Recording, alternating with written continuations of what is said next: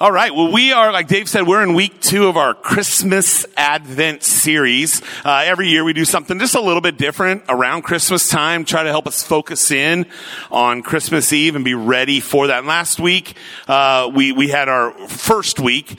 We looked at Herod and how not to respond, how our response to Jesus, the coming Messiah, should look, and then also the response to Jesus in our life after we placed our faith in him. And so we're kind of taking a pause from our sermon series in Proverbs to focus in on Jesus Christ over these last couple of weeks. And so today we are going to look at Simeon and Anna. And we're going to be in Luke chapter 2. If you have your Bibles with you, I'd love for you to open up to those in case you have little notes to take or things that stick out to you. You can mark them right in there. We will have the words up here on the screen, though, also. And we're going to look at their response to Jesus coming. And they couldn't be more different than the one we saw last week with Herod. So let's accept this call that we put out last week to bow to the King as we see the response of Simeon and Anna today to the birth of Jesus Christ. Starting in verse 21. And at the end of 8 days, when he was circumcised, he was called Jesus, the name given by the angel before he was conceived in the womb. And when the time came for the purification according to the law of Moses, they brought him up to Jerusalem to present him to the Lord. As it is written in the law of the Lord, every male who first opens the womb shall be called holy to the Lord. And to offer a sacrifice according to what is said in the law of the Lord, a pair of turtle doves or 2 young pigeons. So we haven't gotten to Simeon and Anna yet, but we're going to pause just real quick here. Look at these first few verses before we start looking at the 2 characters this week. We do see a reoccurring theme, though, in these first few verses. If you have your Bible open and you're looking down there, verses in starting in verse 21, we see this idea of Mary and Joseph being obedient to the Lord. We see it through all the different laws and the customs that are being referred to in these verses. Mary and Joseph had their baby circumcised and named him Jesus, as commanded them by the angel earlier on. But they obeyed, and they did that. They waited until their purification. There was a purification period after you had a child. Mary and Jesus were ceremonially unclean after having the baby or the baby being born and circumcised. And so they had to wait until that period was over before they went to the temple. And they would go to Jerusalem at the end of that 40-day period. And so again, another law of Moses. They knew that, and they were willing to obey that because they loved the Lord. According to the law of the Lord, verse 22, each firstborn is presented to the Lord. So the parents would go to the temple and they would present their son as a servant of God. Now, that could mean different things and it could look different ways, but basically it's kind of like what we do with a baby dedication. The parents are committing to train their child in the Lord. Then at the end of these verses here, we see that they offered a blood sacrifice to God. And here we see that the author, Luke, notes that it was a pair of turtle doves or pigeons were acceptable replacements for a lamb that was called for in the Old Testament, in the law, but for a poor family, that would just not be something that they were able to do. A lamb would be expensive, and most of them couldn't afford it. And so even these turtle doves or pigeons were a costly sacrifice for them. But again, it's something that God required through his people, or from his people, through the law. So it's really fitting that we see this special example here as we've paused our Proverbs series on wisdom and godliness. We see that even in the story we're looking at over the last couple of weeks. Jesus' birth. What do Mary and Joseph do? Right? And here we see that they are setting an example of following the Lord's will. A couple weeks ago, we looked at marriage matters, and we looked at parenting a couple weeks, or a week after that, so a couple weeks ago. And that those things matter to God. And here, Mary and Joseph are giving us an example. They were giving their family, their friends, anybody that knew them, the example that God mattered, and making sure that they took care of what was required from the law mattered. There's a lot of wisdom there, and we need to be teaching that wisdom in our home. And what we see here is an example of them putting the Lord first. No matter what the cost, no matter what was called for. And that's an example that we can leave for our kids, that we can show them and that they can absorb through seeing it happen. And so even though we're in a break from Proverbs, we see some of the things we've already been learning and things that we'll be learning over the next few weeks after Christmas as we finish up that sermon series. But that placing the Lord in the proper place in our marriage, in our relationships, in our families is extremely important. Mary and Joseph were quick to obey the Lord and make him their first priority. I love this. I love how Proverbs here, we're seeing that, the application of it here in Luke. But let's continue on with our story. In verse 25. Now there was a man in Jerusalem whose name was Simeon. And this man was righteous and devout, waiting for the consolation of Israel, and the Holy Spirit was upon him. And it had been revealed to him by the Holy Spirit that he would not see death before he had seen the Lord's Christ. And he came in the Spirit into the temple. We're going to pause there just for a second, and we're going to look again at repetition. In the first few verses, we saw the repetition of Mary and Joseph's obedience, right? And here we're seeing another set of repetition written down by Luke, the author, and it points to the idea of this was a man being led by the Holy Spirit. So we highlighted up there, Holy Spirit, and the Spirit, and that this man, Simeon, lived a life, right, where his expectation was to see the Lord's will happen. He had a proper expectation here. Simeon's whole life was centered around God, and he was righteous, it says. He was devout. He was constantly waiting for the consolation of Israel. How appropriate is it then here that we see that the Holy Spirit, who is the great counselor, who is the great comforter, was upon this man waiting for the promised consolation. Now, the consolation of Israel was the promise of a coming Messiah, Jesus Christ. That's what the people of Israel were waiting for.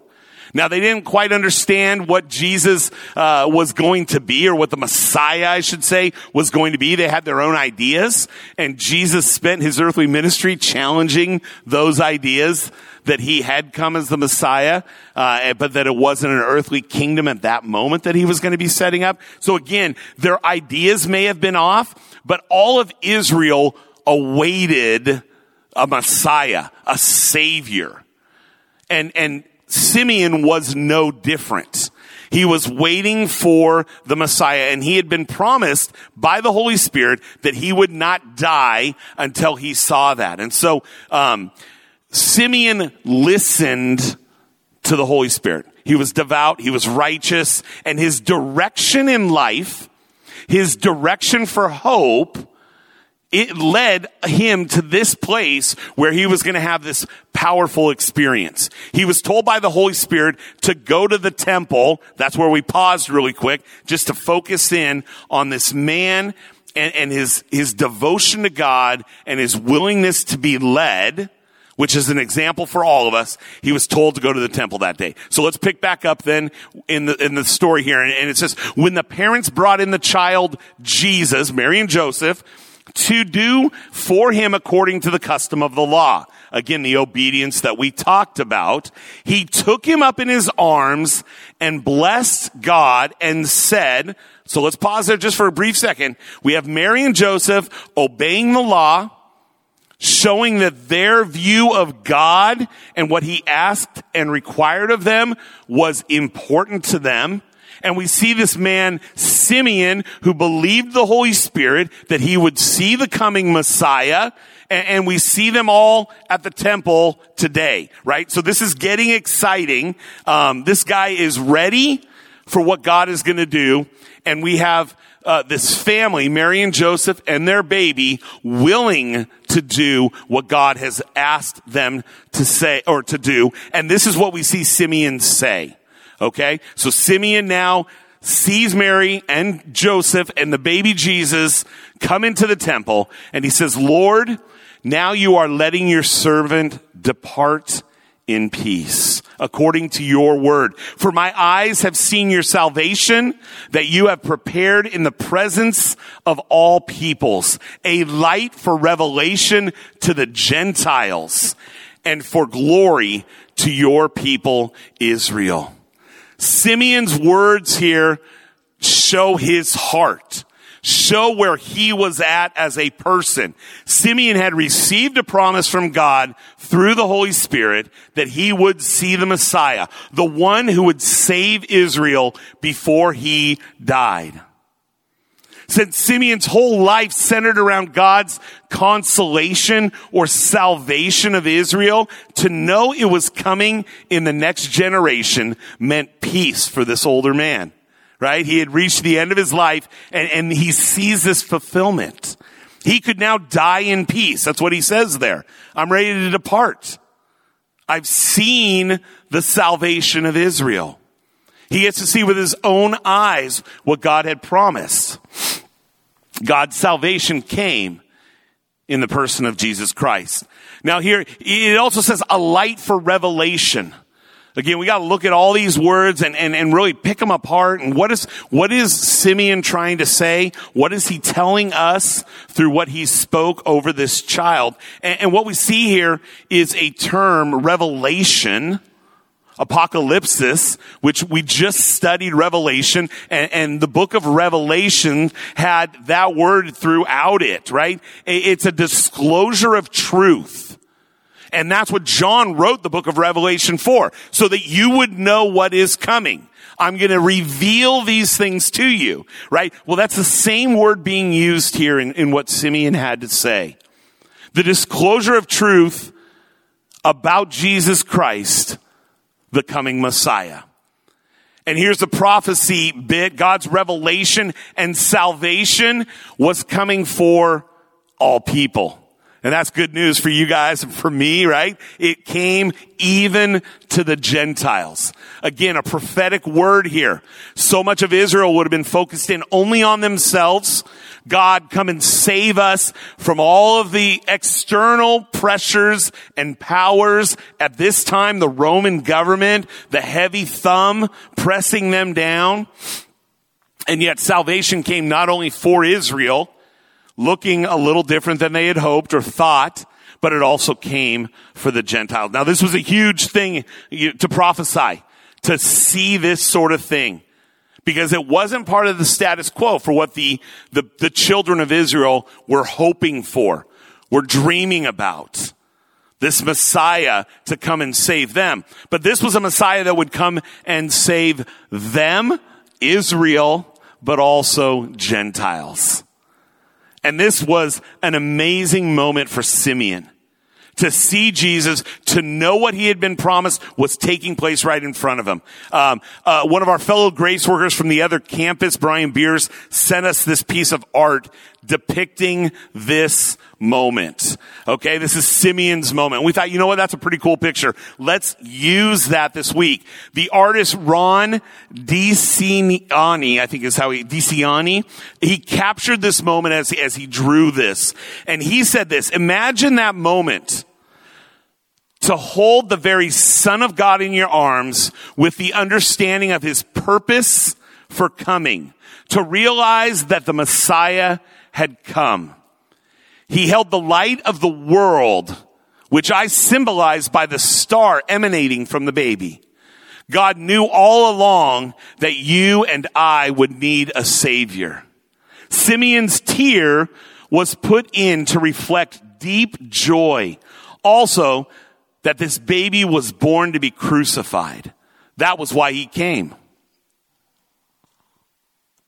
That's what the artist there had to say about this moment that we're trying to, encapsulate in these verses and to look at and to picture. And Simeon saw the salvation God had promised. Now picking up in verse 33, it says, and his father and mother marveled at what was said about him. And Simeon blessed them and said to Mary his mother, behold, this child is appointed for the fall and rising of many in Israel, and for a sign that is opposed, and a sword will pierce through your own soul also, so that thoughts from many hearts will be revealed. Mary and Joseph continue to listen to Simeon here in these verses, what's being said about their child, right? And they have a pattern of this. Again, we're looking at repetition. We're looking at patterns, and we know that they had listened to the angel. Both of them had angels who visited them. Mary listened to Elizabeth. We know all of these things from the other gospel accounts. Zechariah, Simeon, and in just a moment we're going to see this prophetess Anna, right? And they're listening to what is being said about their child. Some of the stuff is confusing and a lot of it is powerful and promising. But all of these things are being said about their son. And what's their reaction in verse 33? They marvel at what is being said by Simeon, right? They marvel at this. They admire it. They wonder at the statements being made. They're in a state of awe, but mixed with admiration. I think it's likely even a state of worship. I love what Vanessa said about worship and worship even through the Christmas carols, or I would say especially through the Christmas carols. These are songs about the coming promised Messiah, right? And I know we like to sing them while we're walking around the neighborhoods caroling, and it seems like, how can that be worship? And yet it is, if you think about the words.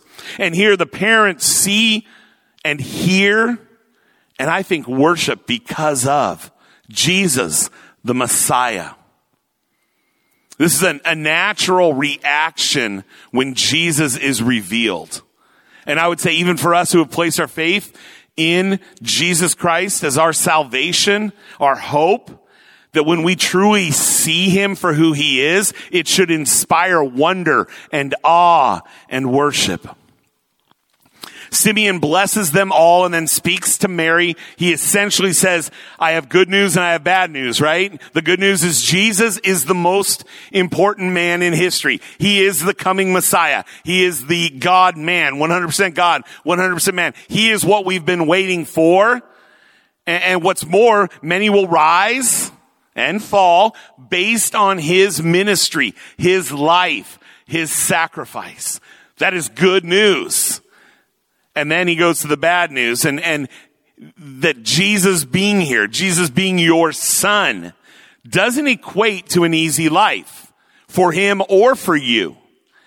He's going to be a lightning rod. He's going to face severe opposition from the religious leaders of that day, from people who chose not to follow him or what he was calling them to do. It was a radical change. In that opposition, Jesus was going to reveal the thoughts, the motives of many hearts. And it would often get ugly. I mean, there's no other word for it. Because there's no fence straddling with the Messiah. His work was divisive. His words were divisive. He was calling people to change their thoughts on what a relationship with God looked like. He came to make right a path between God and man. But it would also come to a personal cost to Mary as his earthly mother. The parenthetical prophecy to Mary is a sword will pierce through your own soul also. This is no ordinary child, and he's not going to live an ordinary life. When you consider the life of Jesus lived and the mission that he had, you can imagine that there were many times that Mary's heart was in anguish. Not just at the cross, but think about throughout the Gospels as we read stories and the different things that happened. He had no place to lay his head. He often didn't have the food that he needed. He relied on other people. He was often challenged by the religious authorities. And there were times even that the disciples were scared for his life because of what was going on. A mom, that's not easy to know that your child is going through that. So there was anguish in her life because of Jesus before the cross. And that's what Simeon is talking about here. How do we respond to Jesus today continues to reveal the heart of the matter. We see here Mary's and Joseph's and Simeon's heart, their expectation, their belief in the promise. Let's continue on here. And there was a prophetess, Anna, the daughter of Phanuel of the tribe of Asher. Let's just pause really quick there. Here we have a new character being introduced. We have prophecy coming from Simeon. We now see a prophetess who's going to prophesy also. And remember, we are coming out of a period of about 400 years to 450 years where God has been silent. He has not been speaking to the children of Israel. At the end of Malachi, we see God say, I'm done for a season. And that season was over 400 years. And the children of Israel were waiting. They were longing. There was an anticipation, but God was silent. Some of them were waiting correctly and were ready for what was coming. Others were not. But here we see Anna, a prophetess, right? And we know that we're coming out of this time, this bad time where God was silent. They were desperate to hear from their God. Now, since Jesus was conceived, we've seen angels visiting people, Mary singing an inspired song, Zacharias prophesying, Simeon's prophesying, and now this woman, Anna. So Jesus' arrival is turning things around on this earth. Right? It's been quiet. It's been silent. They've been moving forward. They haven't heard from God. And now Jesus comes to earth and things start changing. And this is exciting because we know that Jesus did turn the world upside down by coming to live here. Let's continue on with this story. She was advanced in years, having lived with her husband 7 years from when she was a virgin and then as a widow until she was 84. She did not depart from the temple, worshiping with fasting and prayer night and day, and coming up at the very hour she began to give thanks to God and to speak of him to all who were waiting for the redemption of Jerusalem. Now look at this woman. Let's do the math here. She was likely 13 or 14 years old when she got married. That was the custom in that day and age. Talks about that. And it looks like she was married and she lived with her husband for only 7 years. And then he passed away. Okay? And so she was a widow until she was 84. In fact, some commentaries that we read this week believe the text actually meant that she was a widow for 84 years. So if you do the math that way, that would have made her 104 or 105 years old at this time. Right? So we're talking about somewhere between 60 and 81 years of not departing, Luke writes, from the temple, worshiping with fasting and prayer night and day. She gave us an example of what it looked like to devote your life to the Lord. A widow in this time period with no children to speak for would have little hope in this society. And where did Anna put her hope? In the Lord. She dedicated her life to the Lord, right? Her best bet would have been to remarry, right? But what does Luke point out? She didn't. She trusted God. She served at the temple. This is cool because she becomes this prophetess, ready to give word about the coming Messiah. Just because she had an empty home doesn't mean she lived an empty life. Anna decided that it would be best to serve the Lord with all of her time. She didn't have a husband at home to take care of any longer, so she dedicated her life to the Lord and his work. Now, it's no wonder that God spoke through her. She was a prophetess. She was there at the temple speaking with God constantly. She lived for his presence. She lived for his person. She lived for the promise. From the Old Testament to the New Testament, right, we often see a focus on two witnesses. And I wonder if Luke had this in mind when he wrote this, right? So we see Anna confirming what Simeon had also said, what he had also prophesied, and that is that Jesus is the Christ. She came that very hour, Luke writes, and found that Jesus, the Messiah, had come to earth. And she gives thanks. And then she tells everyone who would listen, right? This remnant of people that were waiting for the coming Messiah. And she goes out and she tells them, Anna's life is changed forever by Jesus. And the only appropriate response, she goes out on a mission immediately. I'm going to tell everybody what I have seen. Exactly what we've been called to do. She can't stop talking about him. We saw another picture here. It gives us a hint of what it may have looked like that day. We see Simeon and Anna, and then Mary and Joseph looking on in awe and wonder, and the baby Jesus. They both had a proper expectation.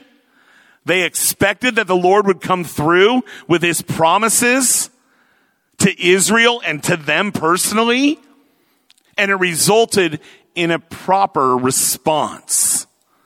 So today, ask yourself, what is your expectation? Not only in light of Christmas week and what we'll be celebrating all week long, and then on Christmas Eve and Christmas Day with your friends and your family, but what is your expectation of what your life should look like now? No matter where God has called you to work, what job you have, what age, what stage of life you're in, how many kids you have, whether you're married or not. What is your expectation of the life that God has called you to live? And what is your response? Think about those things over the next few days, especially this week. Let's look at how this story ends. And when they had performed everything according to the law of the Lord, they returned into Galilee to their own town of Nazareth, and the child grew and became strong, filled with wisdom, and the favor of God was upon him. Mary and Joseph are careful to follow the law. We talked about this earlier at the beginning of this passage. They followed the law completely, and then they returned to their home. There was reverence and obedience in their worship. The way we live our lives can be worship. It is worship, and we need to realize that, and it needs to reflect that, our beliefs. They did it in such a way that it would bring honor and glory to God. It says here that Jesus grew and matured. He was strong and wise with the favor of God. And we know from other scriptures the favor of God and man. He was a well-respected young man. And he was and is worthy of worship.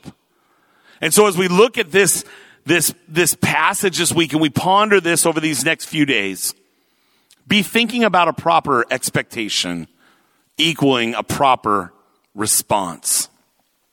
Simeon and Anna knew the scriptures, and they didn't give up on God's promises. God promised, and they held tight to those promises, right? Simeon and Anna lived in an attentive expectancy. God has promised this. I believe it's going to happen, and so I'm going to wait for it. Do you live your life that way? Do you know the promises of God? Do you spend time in God's word, reading and absorbing what he has promised and live in that expectancy? Do you listen to what God has to say in his word so that you know the promises? But is there an active listening? Are you listening and hearing the promises of God and then living a life that reflects that? That's what Simeon and Anna were doing. They were grounded in the Old Testament, in their scripture. Now we have the New Testament. We have the words and the life of Jesus, the letters of Paul, all the stuff that we need to live our life. Are we listening with that same active listening to hear it, absorb it, and then live it out? They were in step with the Holy Spirit. They listened to what God had to say to them. They believed it, and then they were changed by it. Their response reflected it. It's beautiful. I've heard it said, and I agree, that worship is essentially paying attention to God. Do you view worship that way? Paying attention to God, to those words that we're going to sing and that we sing throughout the week. Maybe we hear on the radio the things that we do to worship God. Do we believe truly that causes us to focus in on God and have a proper attention on him? We attend, we bring ourselves into God's presence. We set our face towards him. And again, this isn't just on Sunday morning. This is throughout the week when we worship him. We speak and we sing directly to our God, not thoughtlessly to the air. Do you realize that when you're singing, it says in the scriptures that God inhabits the praise of his people. He hears you. And for somebody like me that doesn't have a good voice, right? I'm like, okay, sorry, Lord. You know my heart. You're not listening to my tune, right? But I'm going to sing because I truly believe that God is there and he is listening to you. Do you concentrate on him? Or are you distracted? And hey, I'm a father of 4, and I remember when my kids were little, and I remember distraction. But there is worship in that chaos. I truly believe that. You can focus in on him, concentrate on him, even with the chaos that might be around you and at your feet. During worship, do you listen? We need to listen. We need to listen to the words that we are singing and those around us are singing. We need to be attentive to those, absorb them, and allow them to move us forward. Those promises, those truths. That's why it's so important when Vanessa's looking at worship songs, she wants to tear that thing apart and say, does this point people towards God? Or does this just sound good? Right? We want to move you guys as a church body towards God and a relationship with him. And then we need to wait. When we worship God, we need to sing, we need to think about God, we need to focus on him, and then we need to slow down our busy lives. I'd encourage each one of you, and if you have young kids, it may be late, or it may have to be early. Once the distractions have settled from the day, to spend some time waiting. And it doesn't have to be a long time, but just come before the Lord and say, hey, for the next 5 minutes, for the next 3 minutes, for some of us who have a hard time focusing, right? I'm going to be quiet and I'm just going to listen. Help me to hear from you and have that become a process for you. Something you do daily or every couple of days. And I'm telling you will hear from God. Simeon and Anna were paying attention. They were listening. They were expectant. When we are face to face with someone, paying careful attention to them, we are able to really listen. Don't you love those friends that when you talk to, you know they're hearing you, right? And aren't you frustrated with those friends you love a lot, but sometimes you're talking to them and you know they didn't hear words you said? Well, that's the same here. We need to listen to God. We need to focus in on God. The Holy Spirit was revealing things to Simeon and Anna, and they paid attention. And my prayer this morning is that we all will pay attention and that we'll have a proper expectation and that our response will glorify God. If you're able, stand with us as we worship and have a blessed week.